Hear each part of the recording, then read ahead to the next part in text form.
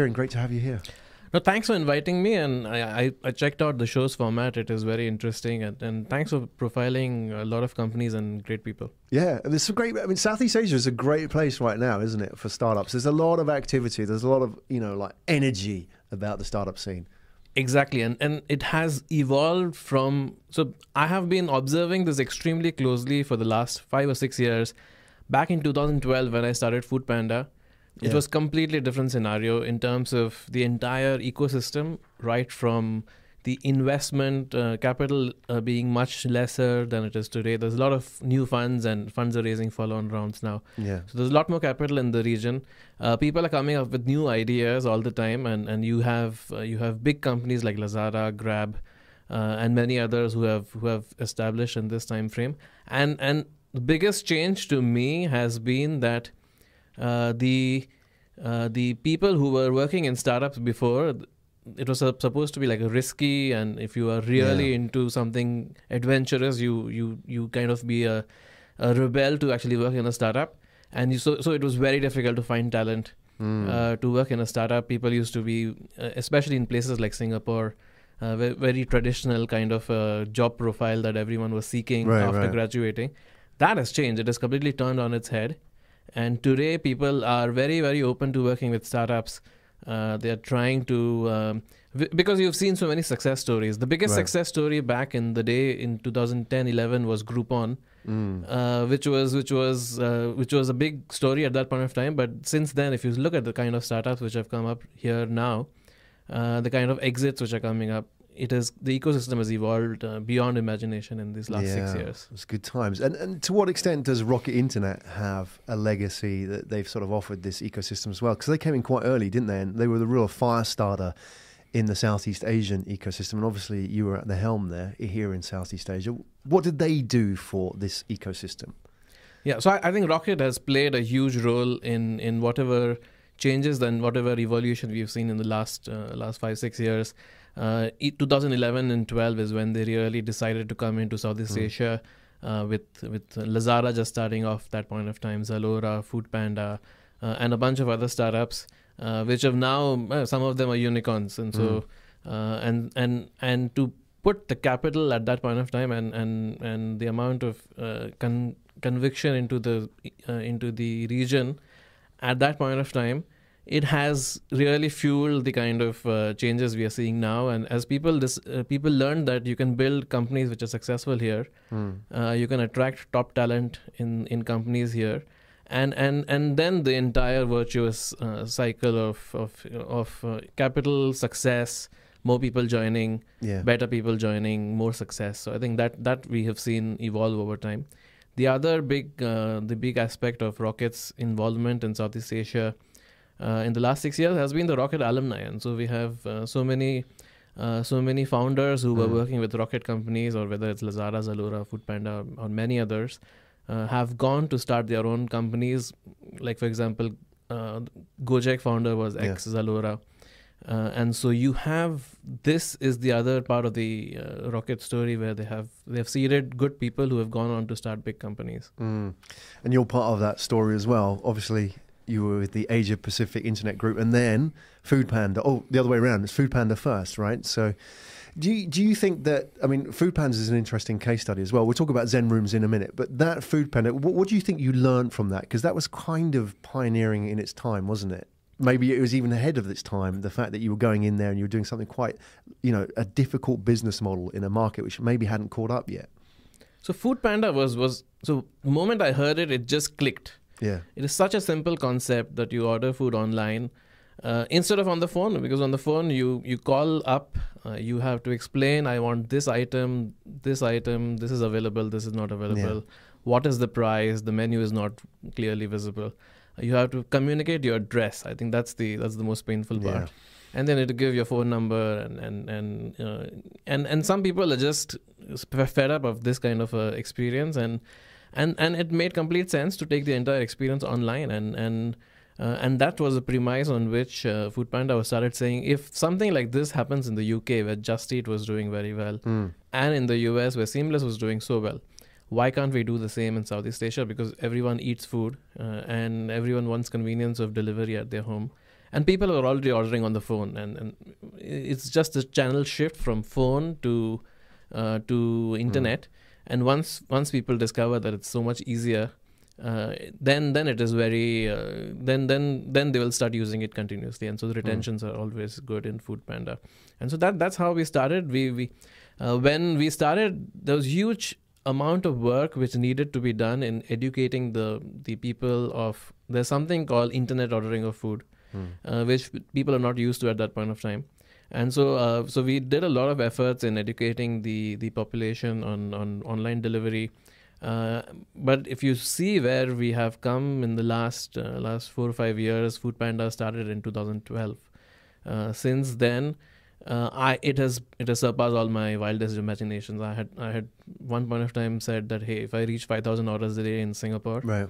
that would be like the market limiter. So let's aim for 5,000 orders a day. But it has surpassed all expectations. It's multiple times of that now.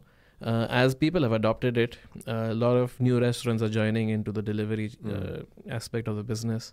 And so that was, it was starting at a time when there was no competition as well. And so we were doing 30 or 40 orders a day, and still number one in for example, Singapore. And from there it has come up a long way. So it's an incredible story of a company which started off in 4 or 5 countries in Southeast Asia, and then today is in more than 30 countries globally. Yeah, it's a great story. I'm sure there are lessons learned. We'll go back to that, talking about launching startups in Southeast Asia generally. Let's talk about Zen Rooms, the genesis of that. So, I mean, you describe yourself as building Southeast Asia's #1 budget hotel company, right? That's what it says on your pitch deck.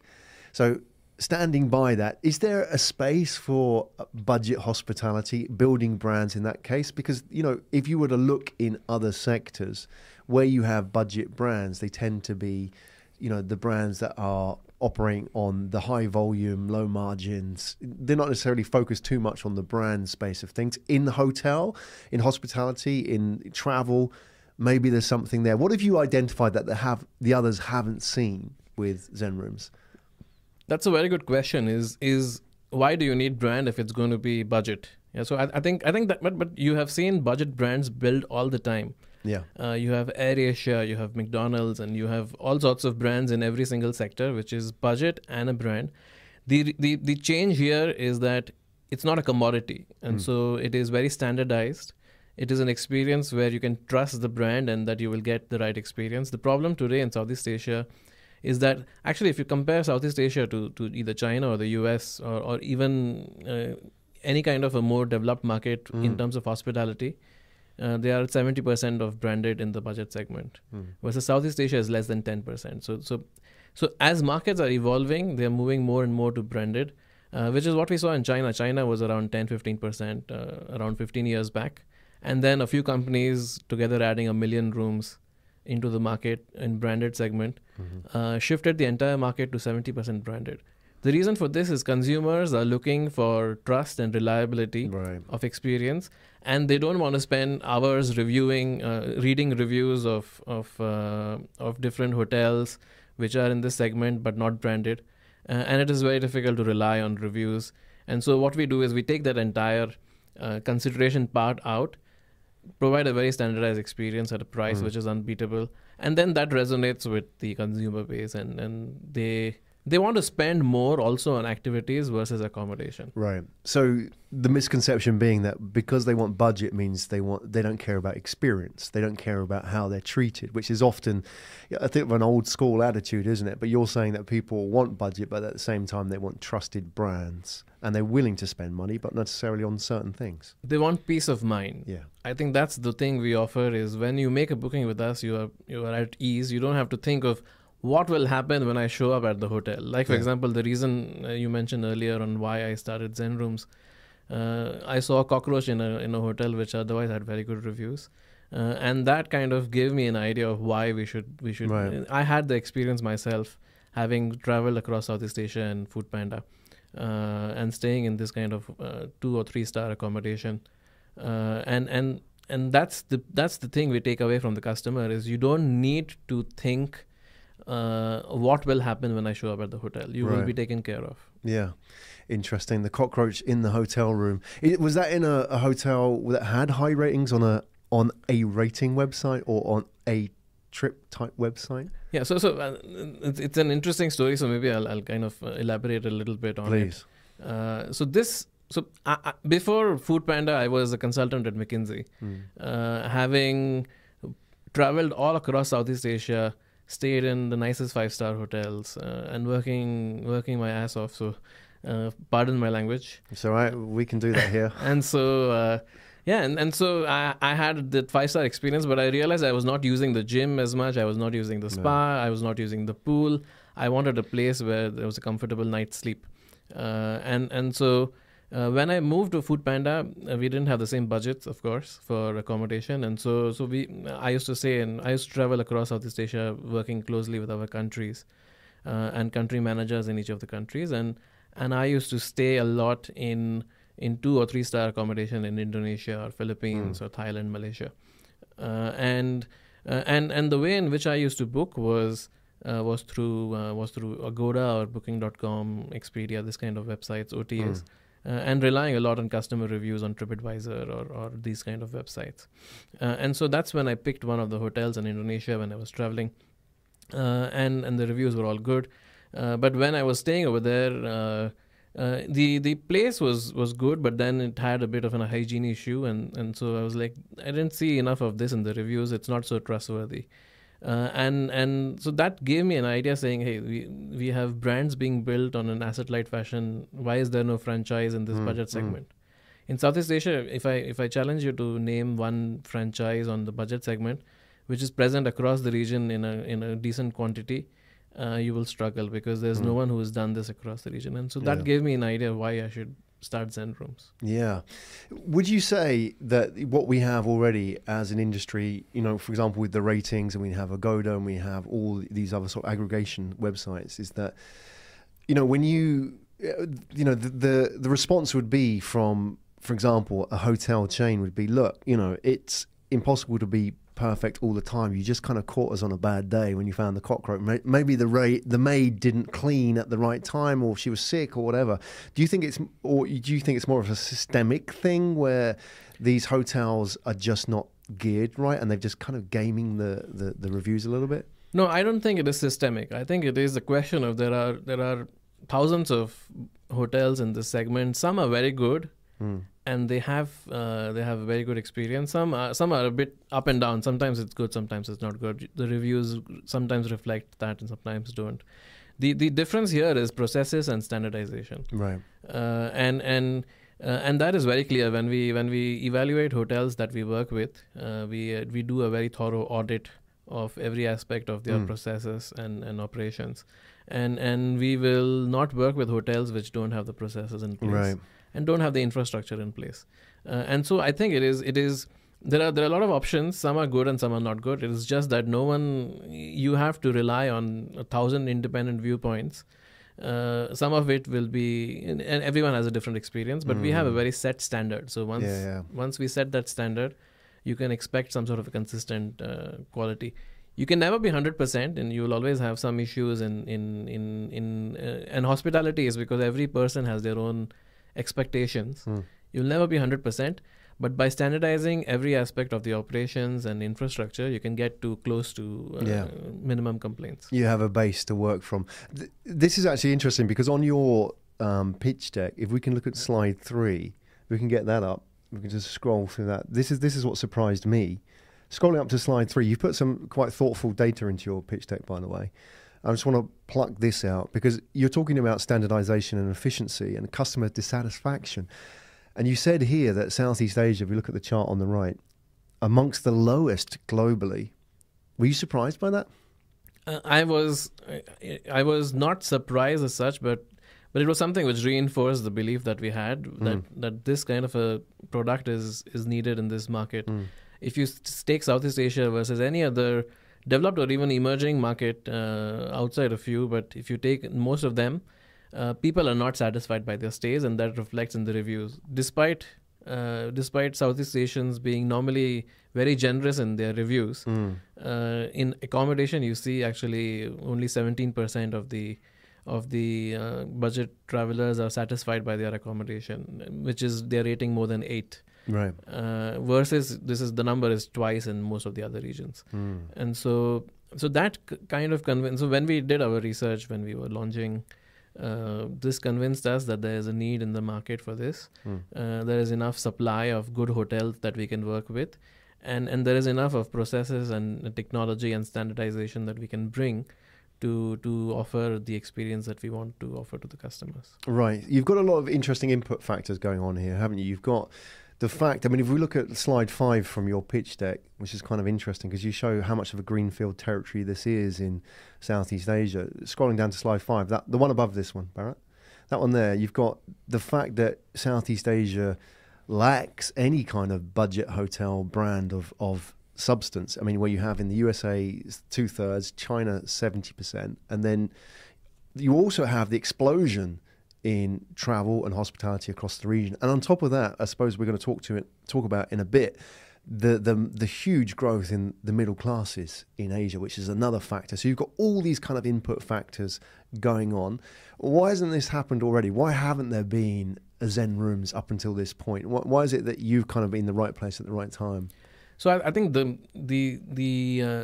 first of all, the market is there, and so whatever drivers that you've mentioned make this a very attractive market for budget accommodation. We peg it at between $14 to $20 billion in the next 5 years, and this is total accommodation market, only 10% of which is branded, and as you pointed out, it can go all the way to 60 to 70% as in other markets. And so we will see this shift happen in the next 10 years is my estimate, because it's faster to build brands now than it was 15 years back in China.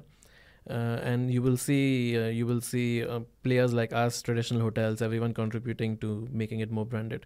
Why this has not happened so far is that the approach that hospitality players have taken in addressing the budget segment is through traditional methods, like either you are building a hotel or you are acquiring a hotel, and so it takes a much longer sales cycle as well as a construction cycle to set up a hotel.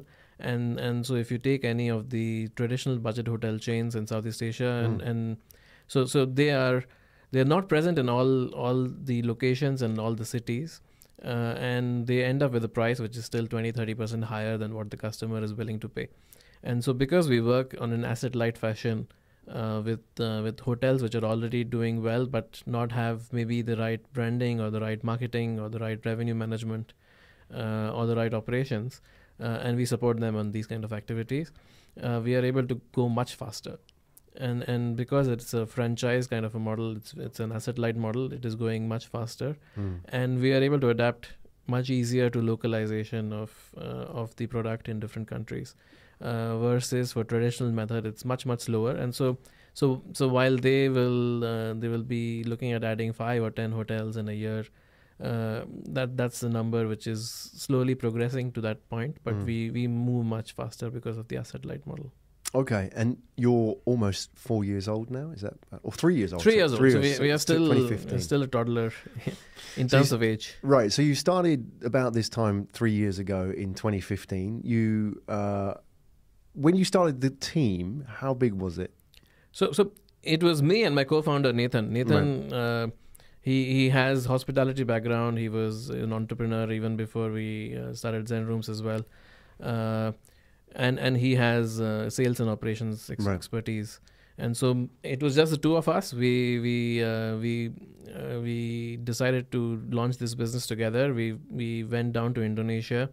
We created a nice looking pitch deck to hotels with not much else. So is that all you had when you? That's what we had. Yeah, that's what we had, and a lot of dreams in our eyes, and right.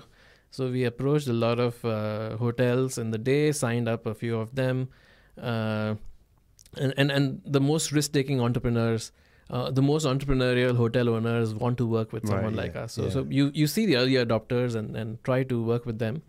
In the meanwhile, in the evening, we used to conduct interviews to hire people and build a team around us. Yeah.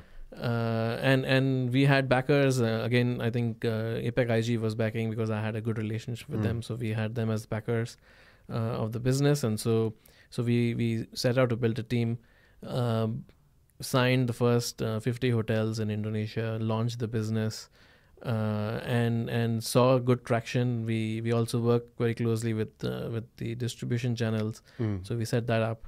And that's how we started with 2 people on the ground for more than a month and a half. It was just Nathan, me, and then whoever was able to join quickly. Right. Don't have a notice period, then can join quickly. Otherwise, it takes a month to join. Exactly. So back then, did you have an office, or were you just working out of a suitcase in a mobile office in people's hotels? Oh no. So first we were working out of our hotel. So the way in which we used to stay in a hotel for 2 or 3 days. And then move to another hotel. Right. Move to another hotel. That would be the hotel you were selling. And to, we were right? pitching to them. Right. So it was a good it was a good way. We used to get free breakfast. And pitch to the owner over breakfast. And most of them were, because they saw that you were committed to their business. They also were very open to signing. So we worked out of hotels for many many days. And we worked we have good relationships with Zalora and Foodpanda and the other Rocket Ventures. So we used to work out of their offices for some time. Right. Till we then found a co-working space. How were those early days when it was just the 2 of you? I mean, compared to working for a large team like at Foodpanda or, in McKinsey where, huge teams and everything was done for you. I mean, if something broke, the IT guy would run off and replace your laptop or something. How was it sort of being back at 2 of you and working out? So that's what I miss the most about McKinsey is the kind of support system it has. Right. You as long as you just focus on the one work you're supposed to do, which is solve the problem for the client, and then everything around it is taken care of. Whether it's you don't even need to build slides. People have the misconception that McKinsey is always building slides, but you have a dedicated team in India which is churning slides out overnight for you. And so the support system in McKinsey is awesome, which is something that immediately I saw it go off in Foodpanda. And we started off Foodpanda. We were a very small team then as well, and so then it's a question of the attitude that you have in terms of it is fun actually to do everything yourself. And so that's the fun part of starting a venture which is young and new. You are the product manager, you are the IT guy, you are the admin who's booking travel, you are the office manager. And you are the sales guy, and you are the operations guy, and you are doing everything. And so you are the brand as well, right? That's what I love, and you are the brand, and you are embodying the brand. And so that's what I love about starting new businesses. And the experience with Foodpanda has helped me in making fewer mistakes in Zen rooms. What did you bring from that? What did you learn? What did you sort of accelerate up the curve with, knowing what the mistakes that you've made with Foodpanda? So I think in Foodpanda, because it was the first time I was setting up a business across so many countries, what kind of a process should you have? Should you have marketing? What kind of communication should the countries do with the central teams? Where should you recruit? What kind of profiles work? What we've seen is that it is always young. Sometimes you've seen young graduates which are just out of college or 1 or 2 years experience outperforming experienced salespeople. With hospitality background or with restaurant background. And so it's the hunger and drive and the personality of the team which is more important than the experience. And so that's where we have made less mistakes in hiring. Do you think you've developed a better sense for hiring in that sense? Like you can identify that hunger? Because I recruit as well, and I always find the challenge being is that they polish up well for an interview. They say the right things, but have you sort of honed in a bit better on what it is you're looking for now? Yeah. So I like, for example, a sales interview, I always conduct a case study. And so I get the candidate to pitch to me why I should join Zen Rooms if I were a hotel, or why I should join Foodpanda if I were a restaurant.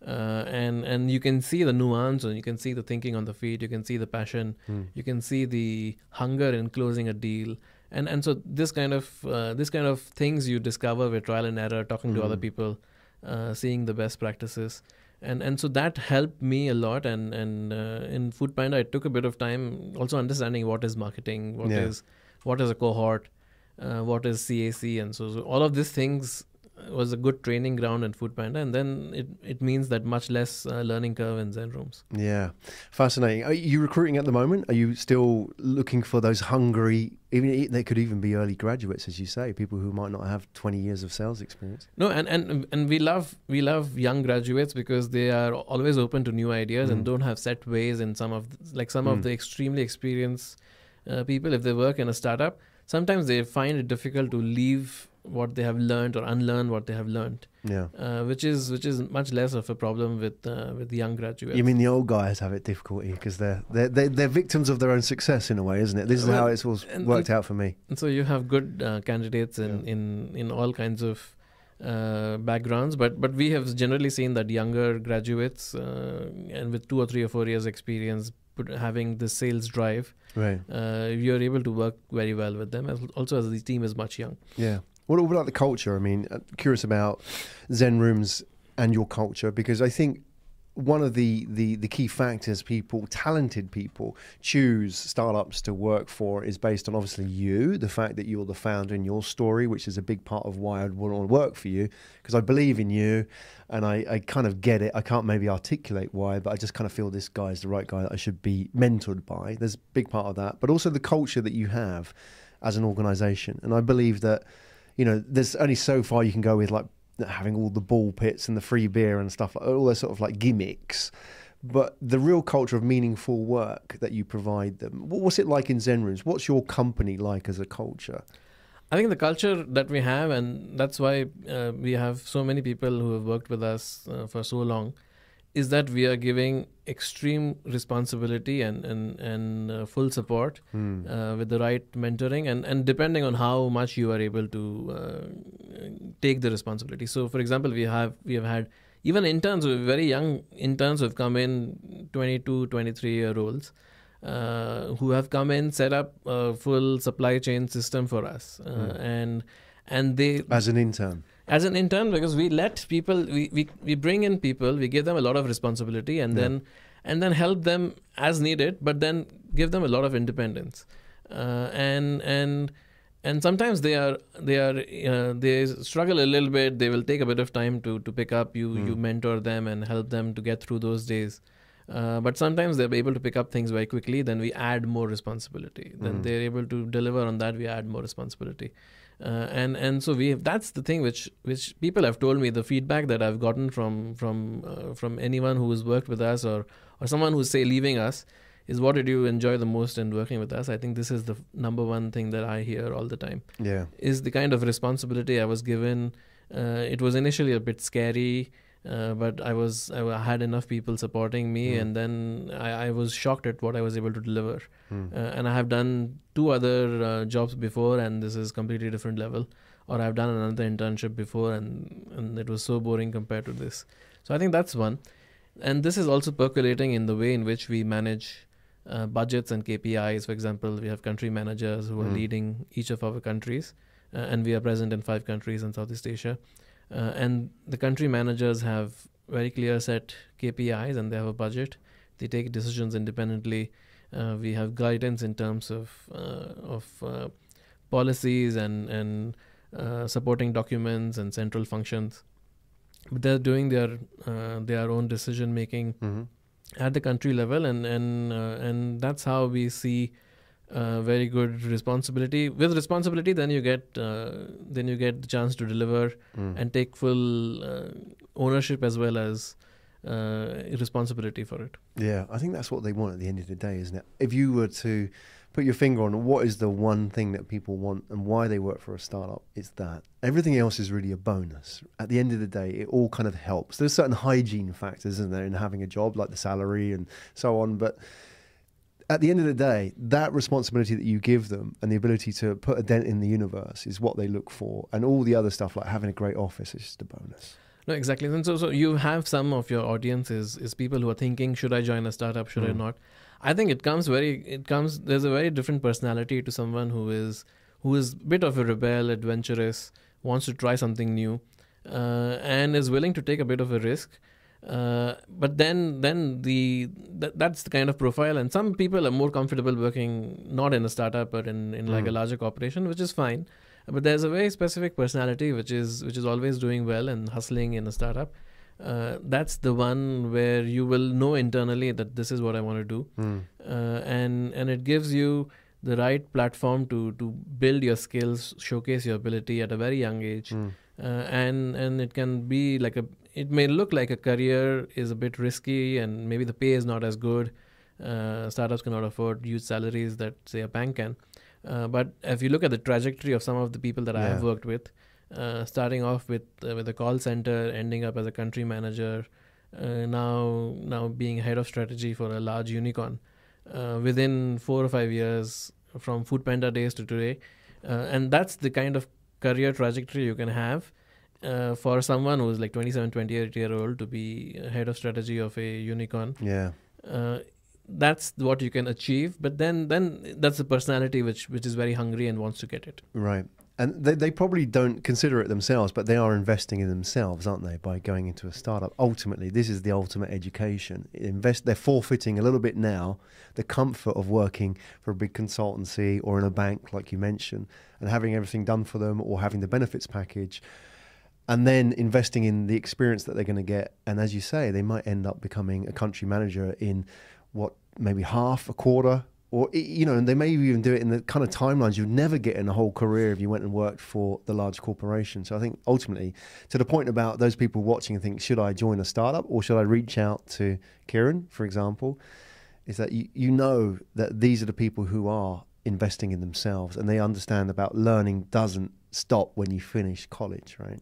No, so I think you've summarized it perfectly. It is investing in yourself. It is believing in yourself and positioning yourself, learning the right skill sets and doing different things, discovering what you like. I think startup gives you the opportunity to do that. You can be siloed in a very narrow role in a larger corporation. Here you get to work on operations, then you get to work on analytics, then you get to work on sales. You can try out different things. Excellent. You're raising at the moment? Are you going through a round? What's the situation? So we just finished a funding round. About a month back, we announced a $15 million raise for Zen Rooms to expand beyond where we are in Southeast Asia. And so immediately we are not looking for additional funding, but in a year's time, we plan to raise even more capital as we offer more and more services. We are doing much more deeper integration with our hotel partners. In some cases now, we have even our own staff operating the hotel, and so you have front desk, housekeeping, check-in, check-out is Zen Room staff at hotels, and so we start off with asset light, and now we get into a bit more operations, and so we're coming the other way. We build a brand, and then we start to operate the hotels as well. So you're actually parachuting in your experience into these organizations as well, so that they can sort of, you've got your guys in there running the place effectively from the bottom up. Yeah, and so we have so many different models where it depends a lot on what the hotel owner is looking at. Sometimes the hotel owner wants to run their own hotel. And they have been working at the hotel for all their life. They're very close to many of the customers, and they're only looking at expertise in branding and marketing, technology, and revenue management. So we offer that. In some cases, the hotels are not the owners are looking for not running the business anymore. They want a professional company to come and help them, and they're looking more as a financial yield kind of an investment. And that's where we come and operate the hotel as well. In Philippines, for example, and now in Malaysia and Thailand, we run what we call Zen Homes, where we are working with like a service apartment, so professional service apartment on the best condominiums in these cities. We are doing housekeeping, check-in, check-out, and the experience is at a price which is unbeatable. So it's like a professional Airbnb. Interesting. So that's a growing market as well, isn't it? There's a lot of Airbnb people who now, it started as a cottage industry, didn't it? And now those people at the top who are making money realize I need to understand process and standardization and operations. And maybe they're running more than one Airbnb and they take over another Airbnb. And even people are running Airbnbs for other people, so they're taking on their properties, aren't they? Because they can do a better job. And now you come along and you can professionalize this for everybody. It sounds a lot like, I've never worked for McKinsey, but I've had a lot of contacts and friends who have worked there. It sounds like you're bringing in a lot of what you've learned there here, where they can go into an organization and just help them just get everything in order, processes, operations, understand the strategy and so on. Do you see a lot of parallels with your background there? No, that's true. And so the one thing which you learn in McKinsey, and McKinsey is an amazing place for a young person to go and learn problem solving, team playing, communications, and this kind of things. This is what and so for me, when I transitioned from McKinsey to Foodpanda and then Zen Rooms, I can see those skill sets playing out every day, whether it is finding the right schedule for a delivery rider to optimize the routes on which they deliver the food, or whether it is pitching to McDonald's or pitching to a big hotel chain to work with you, where your sales skills come in and your analytical skills come in, or whether it is hiring a team and working closely with them. I think the skill sets that you learn in McKinsey have made the transition for me to startups very smooth, and I can see those skills being played out every day. I have to do my slides once in a while when I'm doing the pitch deck. It's not a bad thing. But yeah, so it is enjoyable to see slides now once in a while. Most of the communication happens on email, and so right. And so but a lot of the learnings and from my old days at McKinsey, where I was for 5 years, play out even today. Yeah. It's one of those things, isn't it, that people often ask, like, should I, get a job after university, or should I go straight into a startup? And I think that there's a group of people who have demonstrated that you don't have to, it's not either. It's not a one or the other. You can actually go and learn your trade and get trained up and skilled up by a McKinsey, a consultancy, or even go and work in the financial sector and work out what's broken, then become a fintech startup. With the idea of leaving university and going straight into the working world, often you don't understand. Firstly, you haven't been bankrolled in your education in a place like McKinsey, for example. And secondly, you don't understand what's broken. You haven't spent a number of years out there sort of exploring these different industries and working out, these different patterns and things that don't work, and then taking that to a startup and making it better. So I think, the people that are watching and thinking, should I go and start in a startup? One of the options is either, go and work for a place like a consultancy which will train you, or go and work in a sector, or go and work for a large growing startup where you can learn, from somebody else like yourself. You don't have to go and start your own business. You can go and work for that sort of nice, happy halfway house where you can have the startup environment and that sort of mentoring, and you can have all the sort of, the safety in being in a startup that's actually proven itself as a business model. No, and so you're extremely right. 6 years back, it was your parents would shout at you saying, "Why are you? There's a nice job from TBS. Why do you want to join Foodpanda?" Right, for example. Why risk it all? We had one person who was joining us instead of a Goldman Sachs offer, and his parents were thinking he's gone crazy. And so this kind of things have happened in the past. But now, for example, if you join a company like Zen Rooms, or if you join a company like Grab, or you join a company like Lazada, it is in terms of if you look at the risk level, it is almost zero risk. You get to learn so much more. You build skills in many diverse places, and you don't get siloed. I've seen so many people who go into a bank, they are not meant, or they don't have an aptitude, or they don't really enjoy banking, but because they went into banking, they stay there for decades, and so and you never get to explore different things. The good part about startup is you join, say, in operations, you can always go into business intelligence, you can go into marketing, and so you can discover what your passion is and where your strengths lie. Absolutely. Very much more than you can do in a corporate. They are, like, if you're also thinking of McKinsey, for example, a consultancy, or say even investment banking, if you are really passionate about investment banking, I think that's again, I've seen young people in McKinsey learn so much in the first 3 years. You have the founder of Grab and the founder of Gojek are both ex-McKinsey consultants, work very closely with them. But you're generalists, aren't you? They train you as a generalist in McKinsey, even though you might have a vertical speciality. You understand patterns across different industries and different types of companies. Exactly. And so for me, I have worked in every single imaginable industry. In 5 years at McKinsey, I was never specializing. They were always coaxing me to specialize after 3 or 4 years, saying, "Hey, you stick to one sector." But for me, the enjoyable part of McKinsey was to go into a new problem, understand the industry, understand the specifics of that problem, and then work with a team of people with so many specialities, call on experts whenever needed across the globe, and then solve the problem with your team. And so that part of the problem solving and teamwork and communications of McKinsey is a skill that will stand anyone very, very good in whatever they do later. Yeah, no, it's great training. Kiren, before we wrap up, there's a slide that I want to pull out for your pitch deck, which really excites me, and we've mentioned it already. If we sort of jump back to the pitch deck and look at slide 6.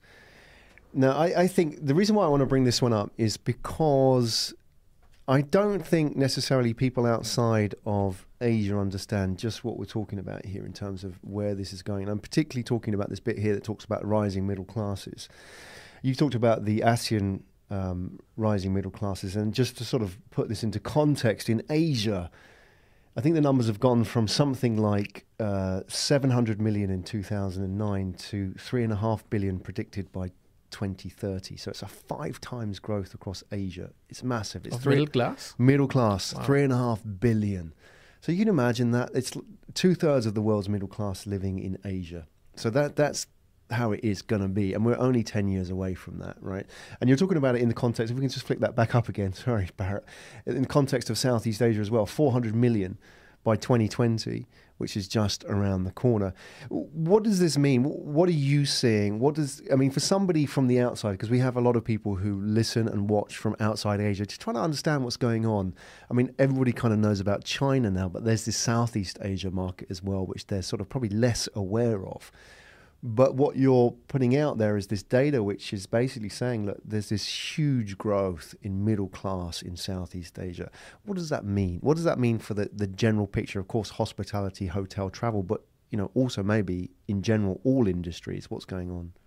So there's a lot of talk and attention. Asia is always on everyone's map now. And so gone are the days when Asia used to be an afterthought. Now it is leading strategy for most of the. And if you haven't thought of Asia, you don't have an Asia strategy, then you're missing something out. Bulk of the attention though has gone to China and India, and rightfully so. They are huge markets. They have both in industry and startups. They have shown tremendous growth. But sometimes, a bit unfortunately, so Southeast Asia doesn't get as much attention as it deserves. The region has, I think, more than 700 million people, which is, and it is diverse set of people, and most of it is, the demographic is very similar to what it is in India, where it is very young population, very fast growing middle class, and middle class, which is for the first time very aspirational middle class. And so they have disposable incomes now. They want to spend that. They'll spend it on travel. They will spend it on hospitality. They will spend it on consumer expenditure. They will spend it on all sorts of goods and services, and that presents a huge opportunity for everyone. The other good part about Southeast Asia from an entrepreneurial perspective is there are so many things missing right now, and so you have payment infrastructure is not yet fully there. You don't have, for example, in e-commerce, delivery infrastructure leaves a lot to be desired yet. And so this can be big challenges in building your business, but at the same time are huge opportunities if you're able to crack that code. And some companies have shown that there's a lot of attention now in payments. You have so many wallets which are coming up, which are trying to gain the upper hand. You have finally you are able to deliver, for example, in Singapore, same day or next day. And 6 years back, you only deliver in 2 or 3 or 4 days. And Food Panda, for example, we used to promise 1 hour delivery, which was considered to be, and 45 minutes was considered to be amazing and excellent. Now, if you don't get your food in 30 minutes, you are angry. And so, so those kind of things are the infrastructure is coming into place. and that is driving. My view is Southeast Asia is 2 or 3 years behind India, and India saw a big jump in all sorts of metrics 3 years back, especially related to startups, and same is happening in Southeast Asia now. That's interesting, exciting. And you're from Calcutta originally? You studied in Calcutta? I'm from India in Bombay. Bombay, from the other side. Yes, from Mumbai, and but I studied in Calcutta. I did my MBA in Calcutta, and then I came to Singapore about 11 years back. Do you think that when do you think this model could work in India? At what point do you think all those kind of input factors would work for Indian consumers? Because it's an amazing market. I spent a lot of time there. I've had businesses in India, many good Indian friends. There's something missing sometimes to get these startups working in India. There's always an input factor. But as you say, things have moved so fast. When do you think it would be ripe? So if you talk about travel and hospitality, there's a lot of action happening in India. India so far, I think more than 90% of the bookings, even today, when you have companies like Make My Trip, which is more than $1 billion in listed company with more than 2 billion market cap, and you have Oyo Rooms, which is very similar model to us, very successful in India, and so they are changing the landscape in terms of getting people online, but it has not happened to the extent it's only still below 10%, and so I think that is changing now. The market is ripe for it. The payment infrastructure in India, surprisingly, is extremely good. I think it's almost as good as China has now with WeChat and Alipay. You have the government has done some really good activities in terms of regulations to interconnect all banks' payment systems, and so a young startup can gain very quick traction, and payment is no longer a bottleneck in most cases. And so the infrastructure has fallen into place in the last 3-4 years, and you are seeing the dividends being reaped now with companies being able to scale up much bigger and much faster. Fascinating. Kiren Tanna, everybody, co-founder, global MD of Zen Rooms. Kiren, there are people listening, watching, who probably want to reach out, maybe the hustlers that you talked about, or potential partners, long-term potential investors as well, people who love what you're doing or interested to see if, Zen Rooms is the vehicle for them to help grow their business or grow their career. What's the best way for them to reach out to you? Reaching out to me is very easy. So I'm always on LinkedIn. I'm very responsive. I find it a great tool to connect to new people. I have saved thousands of dollars of recruitment fees by hiring on LinkedIn.